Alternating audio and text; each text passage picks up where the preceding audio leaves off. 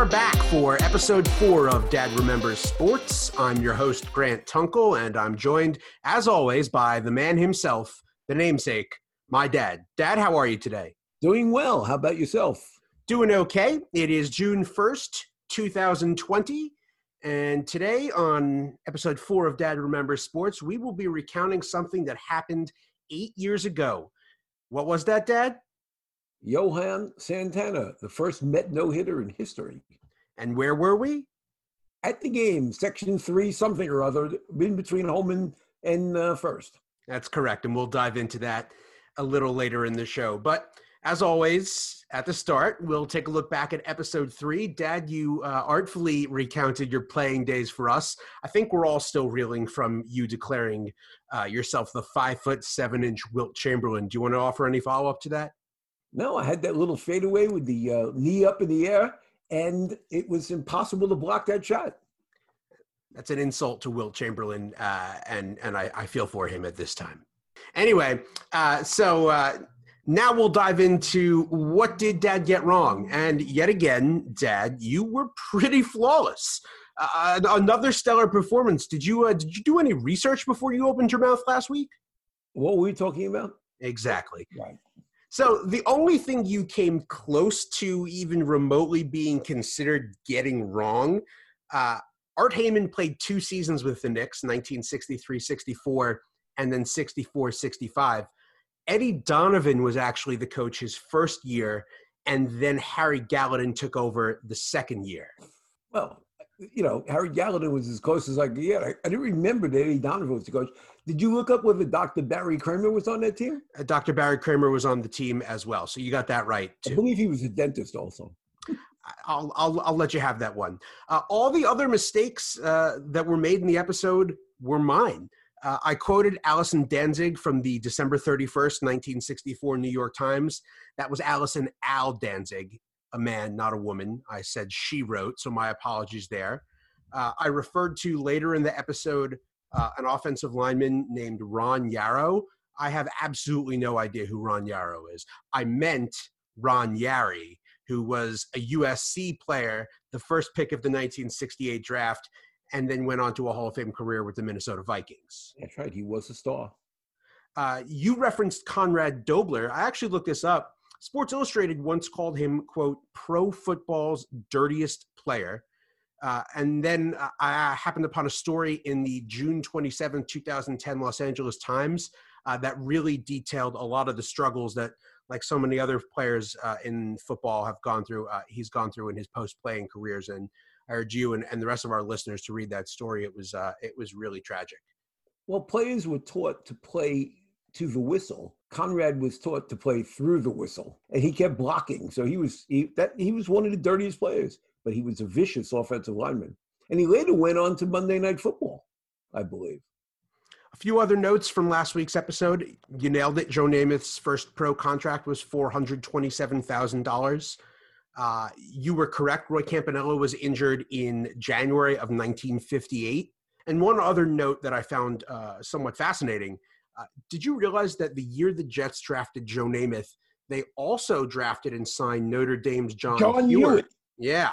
Johnny Hewitt. And there was another quarterback they traded for in that draft, Jerry Rome out of Tulsa. You can look him up. He was like the running gun, quarterback at Tulsa University.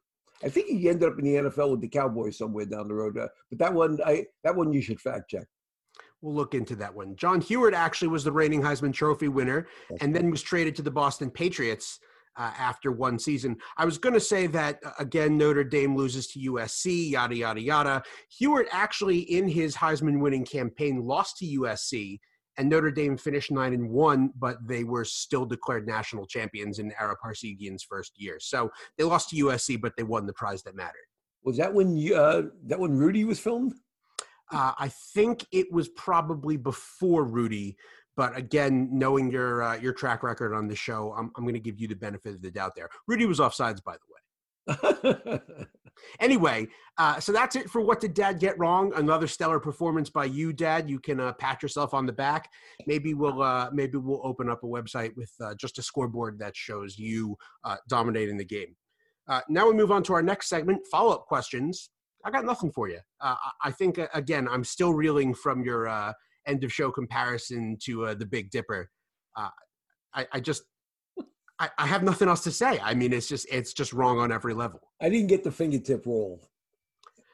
Neither did Charles Smith a few years later, but that might be a low blow. Now let's move on to the main story. Do you remember what you were doing on June 1st, 2012 in the morning? No. Neither do I, quite frankly. But I'll tell you this. I was 2 months into a brand new job working for Major League Baseball Advanced Media. If you remember, I worked nights and weekends, so I had the odd day off. And I actually wanted to go golfing that day.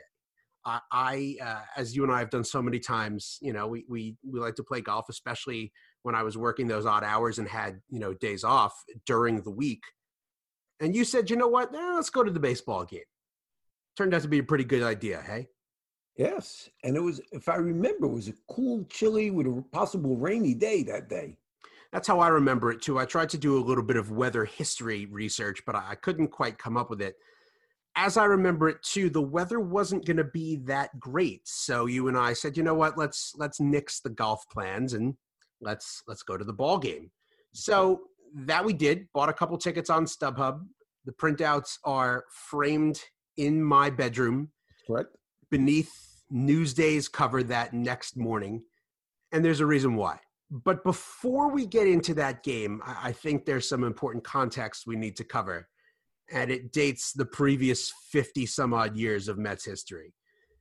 And that's the simple quirk that the Mets, a franchise so known for their pitching, had never thrown a no-hitter. I mean, we're talking Tom Seaver, who ended up throwing a no-hitter with the Reds, Dwight Gooden, who threw a no-hitter with the Yankees, Nolan Ryan, who of course has the major league record 7 no-nos, all after leaving the Mets, David Cohn, a perfect game, Philip Humber, if you remember the Mets prospect, he threw a perfect game with the White Sox. Yes. And then throw in pitchers like Jerry Koosman, Jacob deGrom, R.A. Dickey, Ron Darling, Rick Reed, Noah Syndergaard. How is it possible that the Mets could not have had one no-hitter with the lineage of pitching in their first 50 years? That's correct. And as you recall, the longtime announcer, Howie Rose, as soon as somebody would get a hit, he would say that's game number 8,112 or 7,401 without a hit. And I think you and I carried on that tradition. If somebody went 3 or 4 or 5 innings, we would talk to each other. Oh, there it goes, game number whatever. Not only did we carry on that tradition, I think as soon as the first hit was allowed, you and I would pretend to get up from our seats and say, oh, there goes the no-hitter, no reason to be here anymore. That's correct. There's one night that sticks out in my memory, and it predates my presence on this earth by about 19 years. It's July 9th, 1969. I've heard this story. Jimmy Qualls. I've heard this story dozens of times. Tom Seaver takes a perfect game into the 9th inning, and Jimmy bleeping Qualls. Yes. And what were you doing when that game was going on? Well, what's interesting is I was sitting in my room in the Bronx, 18 years old, and similar to what my father would do, if things were going right, I wouldn't move from a position. I was sitting in this brown leather type chair with my feet up on the bookshelf where the TV was on top of the bookshelf, and I was leaning back, and I never stopped leaning. And my right foot was over the arm rest, and my father walked in somewhere in the middle and said, he's got a no-hitter going, and then he sat in the room for a few minutes, and he said, your leg's gonna fall asleep, and I never moved until Jimmy Qualls, and my leg did not feel better for another day or two after that. Jimmy Qualls laced a single to left field, and I saw a video of it. I'd never actually seen a video of it. I found an old clip as part of a story, I believe, on MLB.com, and you can just see the disappointment on Seaver.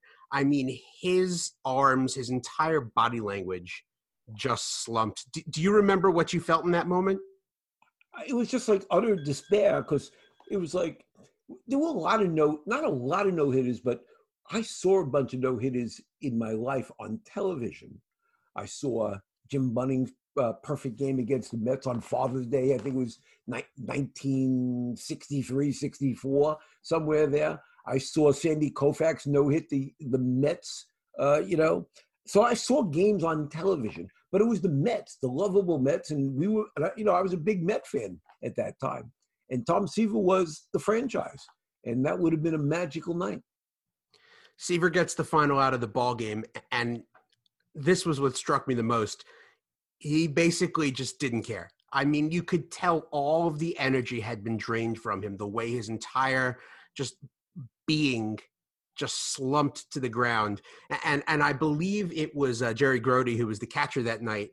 And you could tell he just went out to shake Seaver's hand and probably said something to him like, what a game. Don't feel bad. And Seaver said after the game, quote, "It was within my grasp. I could have had it. You just don't get another chance. I can't measure the disappointment."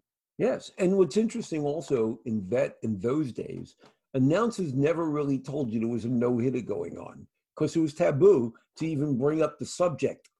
Players never talked about it. Announcers never talked. Now when you watch a game and the guy's got a no-hitter and they'll say, oh, he's got no hits through 3. That didn't happen. They would show the scoreboard with 0-0-0, but they would never say there's a no-hitter going on because it was considered superstitious and taboo to give a jinx to it. You, on the other hand, you love to jinx things. Absolutely. You absolutely love to jinx things. And when we get to June 1st, 2012, we'll talk about that a little bit.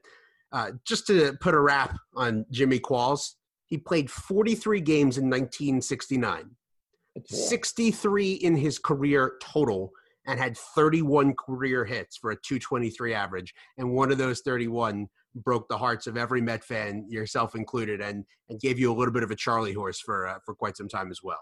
Yeah, I always remember it was a fascinating night. So now we fast forward, June 1st, 2012. As you and I both remember it, it was a bit of a cool night, yes. Not the nicest June Friday.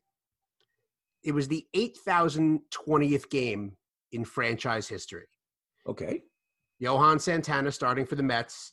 Adam Wainwright, who of course Mets fans despise immensely for his strikeout of Carlos Beltran I guess that would be 6 years earlier.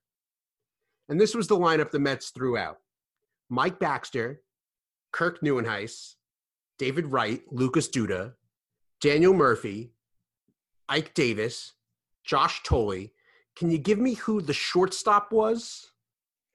Omar Quintana or something like that, whatever his name is. I'll give it to you. Omar Quintanilla. I'm impressed.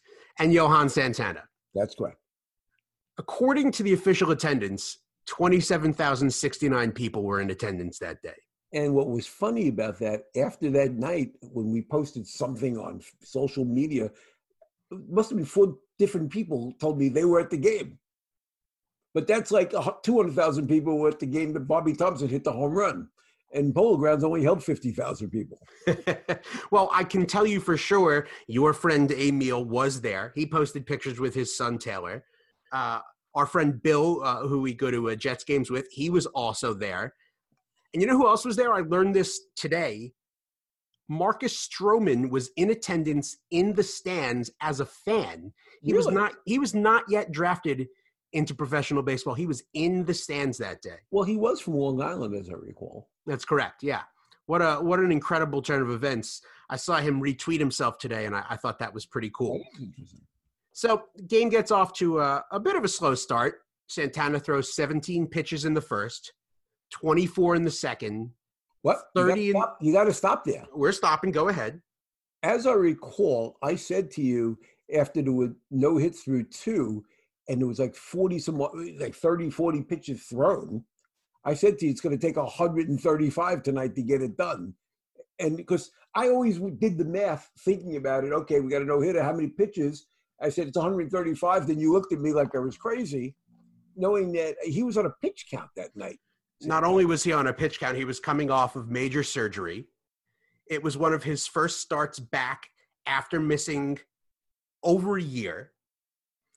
And he was a bit of a hot commodity. If the Mets were going to contend at all that year, Johan Santana was going to have to be the ace of the staff. So Terry Collins had told reporters before the game, yeah, he's on a pitch count tonight. We're not going to let him go any further than he needs to go. Right. So he has 41 pitches through 2. He throws a 9-pitch inning in the third, which ended up being his quickest inning. And in the fourth, after retiring the side on 12 pitches, that's when the Mets take the lead. Lucas Duda's sacrifice fly to make it 1-0. Daniel Murphy triple to make it 2-0. And at that point, I'm thinking to myself, something's going to happen. 4 innings, the game's too young. No chance. Because it never happens. 8,000 games proved it. Then we get to the 5th, 17 pitches. And then we get to the 6th. Top of the 6th, it's 2-0 Mets. And this was the first time, I don't know about you, but this was the first time I actually believed it could happen. Because Carlos Beltran comes to the plate, hits a line drive, past third base, looks like it nicks up some chalk on the line, and Adrian Johnson rules it foul. It was a fair ball for sure. Replay confirms it, but it was called foul. And I don't know about you, that was the first time I really thought, something like that happens, we got ourselves a chance.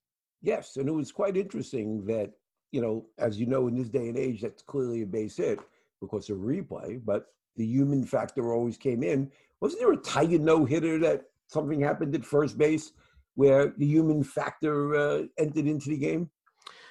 It was the summer of 2010. Armando Galarraga actually had a perfect game. Right. And the 27th out was recorded at first base. He beat the runner to the bag by a step. And Jim Joyce, who was widely considered one of the best umpires in the game, ruled the runner safe. Right. And so that ended up costing Armando Galarraga the perfect game. Here on the flip side, it of course keeps Johan Santana's no-hitter intact. Well, that's why the baseball purists like the human factor as opposed to the technical factor. And as I said to you that night and said to so many people, how many no-hitters in baseball history, how many big plays in baseball history do you think have occurred before television had every angle possible where an umpire made a mistake like that to change, all of history on a given night? The angles only took place really in World Series games where the networks invested more money into cameras. For a regular game, it was your basic couple cameras, first base, third base, behind home plate. Now you get to World Series and there's 17 cameras all over the place, let alone replay.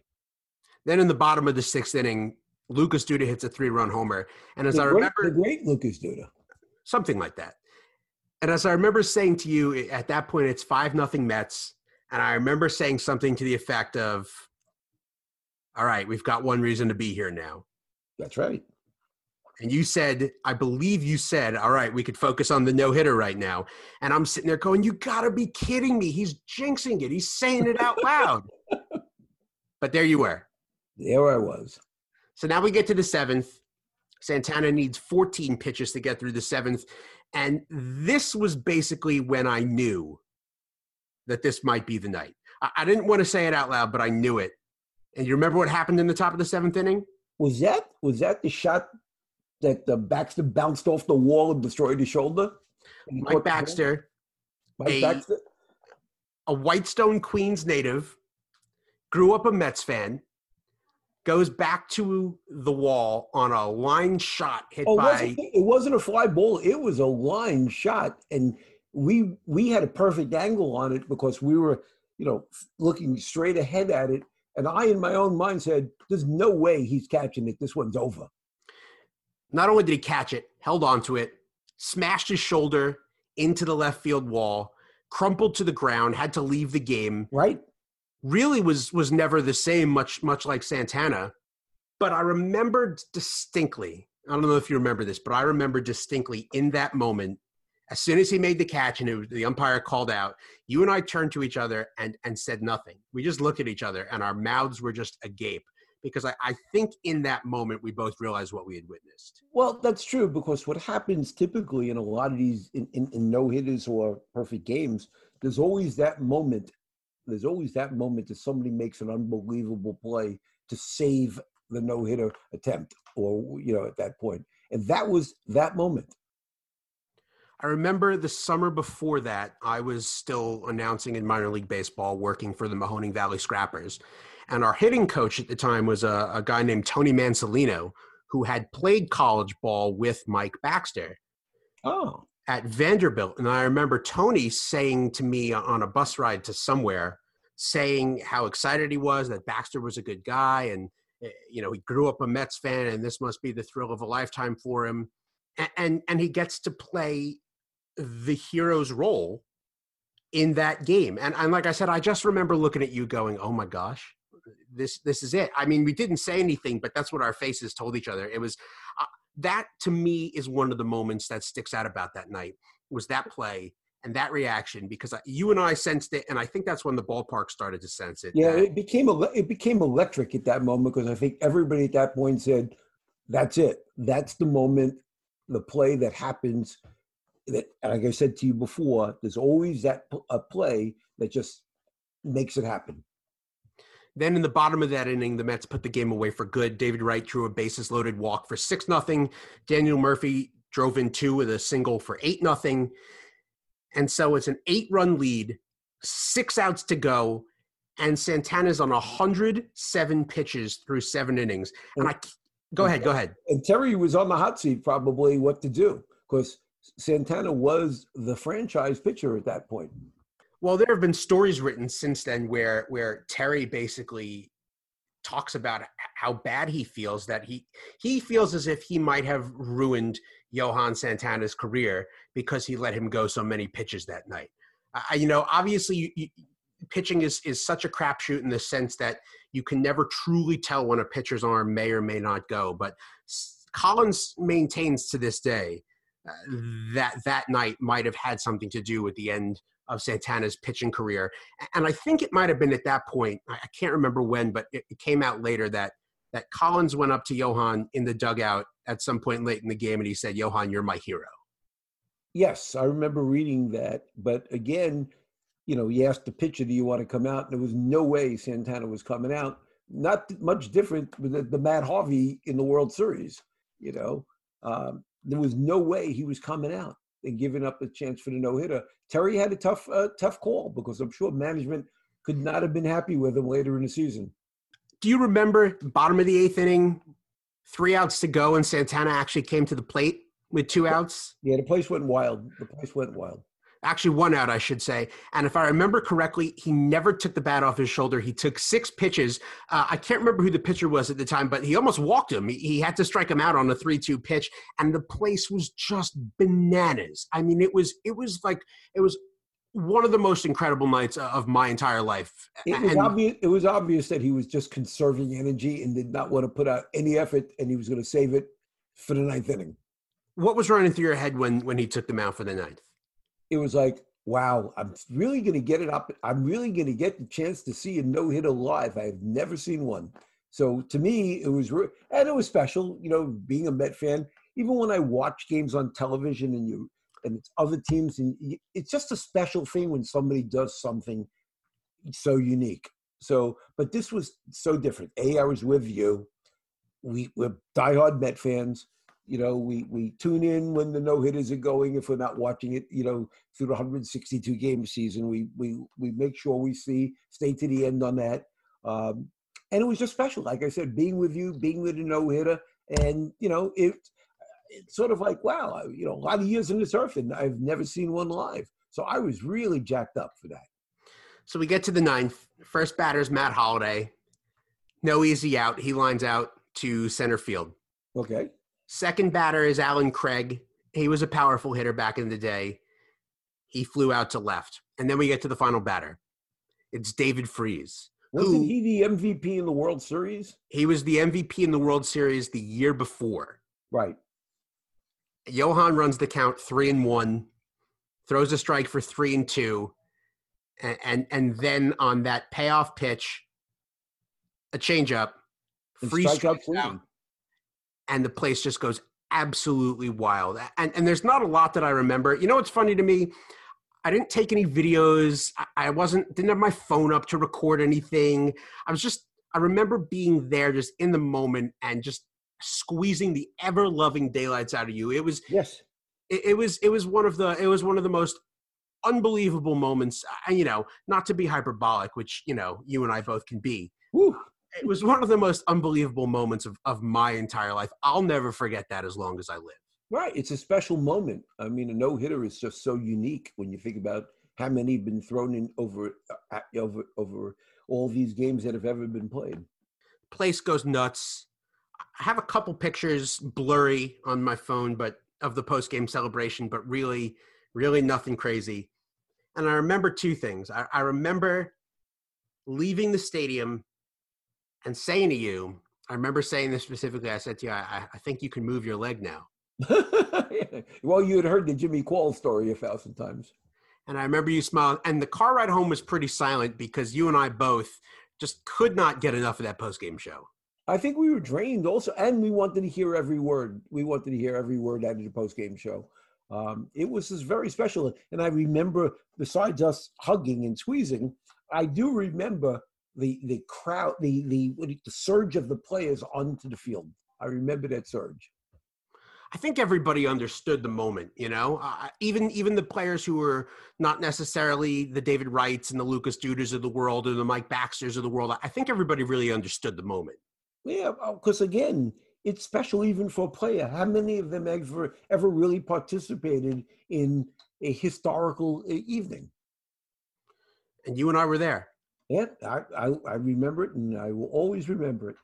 And we got home, and I remember we sat down to watch, SNY and MLB Tonight, and we watched ESPN, and you and I, neither of us could go to bed. How many times was the replay of Carlos Beltran's foul ball base hit? It was probably just as much as the last out. But again, who really cares? That's right. That's exactly right. That's what makes baseball so beautiful. Yes. And that was a night that, I personally, like I said, will never forget. Santana, sadly enough, only goes on to pitch 10 more games in the rest of his MLB career. He had, I believe he had an ankle injury later that season, and then he hurt his shoulder, and he tried another comeback, and that failed. And it was really sad. Santana's career as a Met was terrific. He pitched some really incredible games in the late first decade of this millennium. Obviously, the no-hitter will go down in history. I don't know about you, but when I think of Johan Santana, I don't think of the way his career ended as a Met. I think of his incredible contributions at the start of his Mets career. I think of the day they acquired him, and above all, I think of that special June night at Citi Field. Correct, but he was a star from Minnesota. He was a star pitcher. His career was probably on a Hall of Fame trajectory until the injuries crept in. Right, because he didn't have enough. He would not get enough after that, enough starts or seasons to play. But he'll never have to buy a drink in Flushing for the rest of his life, and I'll be the first to pick up the bar tab. I'll tell you that. Very nice. One last question, Pops. When you're watching a Mets game at home now, and the pitcher's got a no-hitter going through 5-6. Do you root for it to end? No, I want a no-hitter. I enjoyed it. You know what? Johan's was special because we were there, but I'd love to see another Met guy pitch a no-hitter. It would be great. It would just be absolutely great. I always thought Dickey would do it one day with that crazy knuckleball. I always thought Harvey would give us that special moment. I still think DeGrom or Syndergaard might be able to, but a little bit of me says, you know what? Part of me wants to go another 50 years because you want to be the one that was there so it doesn't get watered down. I understand that. You know what? Hearing you say that though, it's true. It'll be hard to water down that memory anytime soon. That's correct.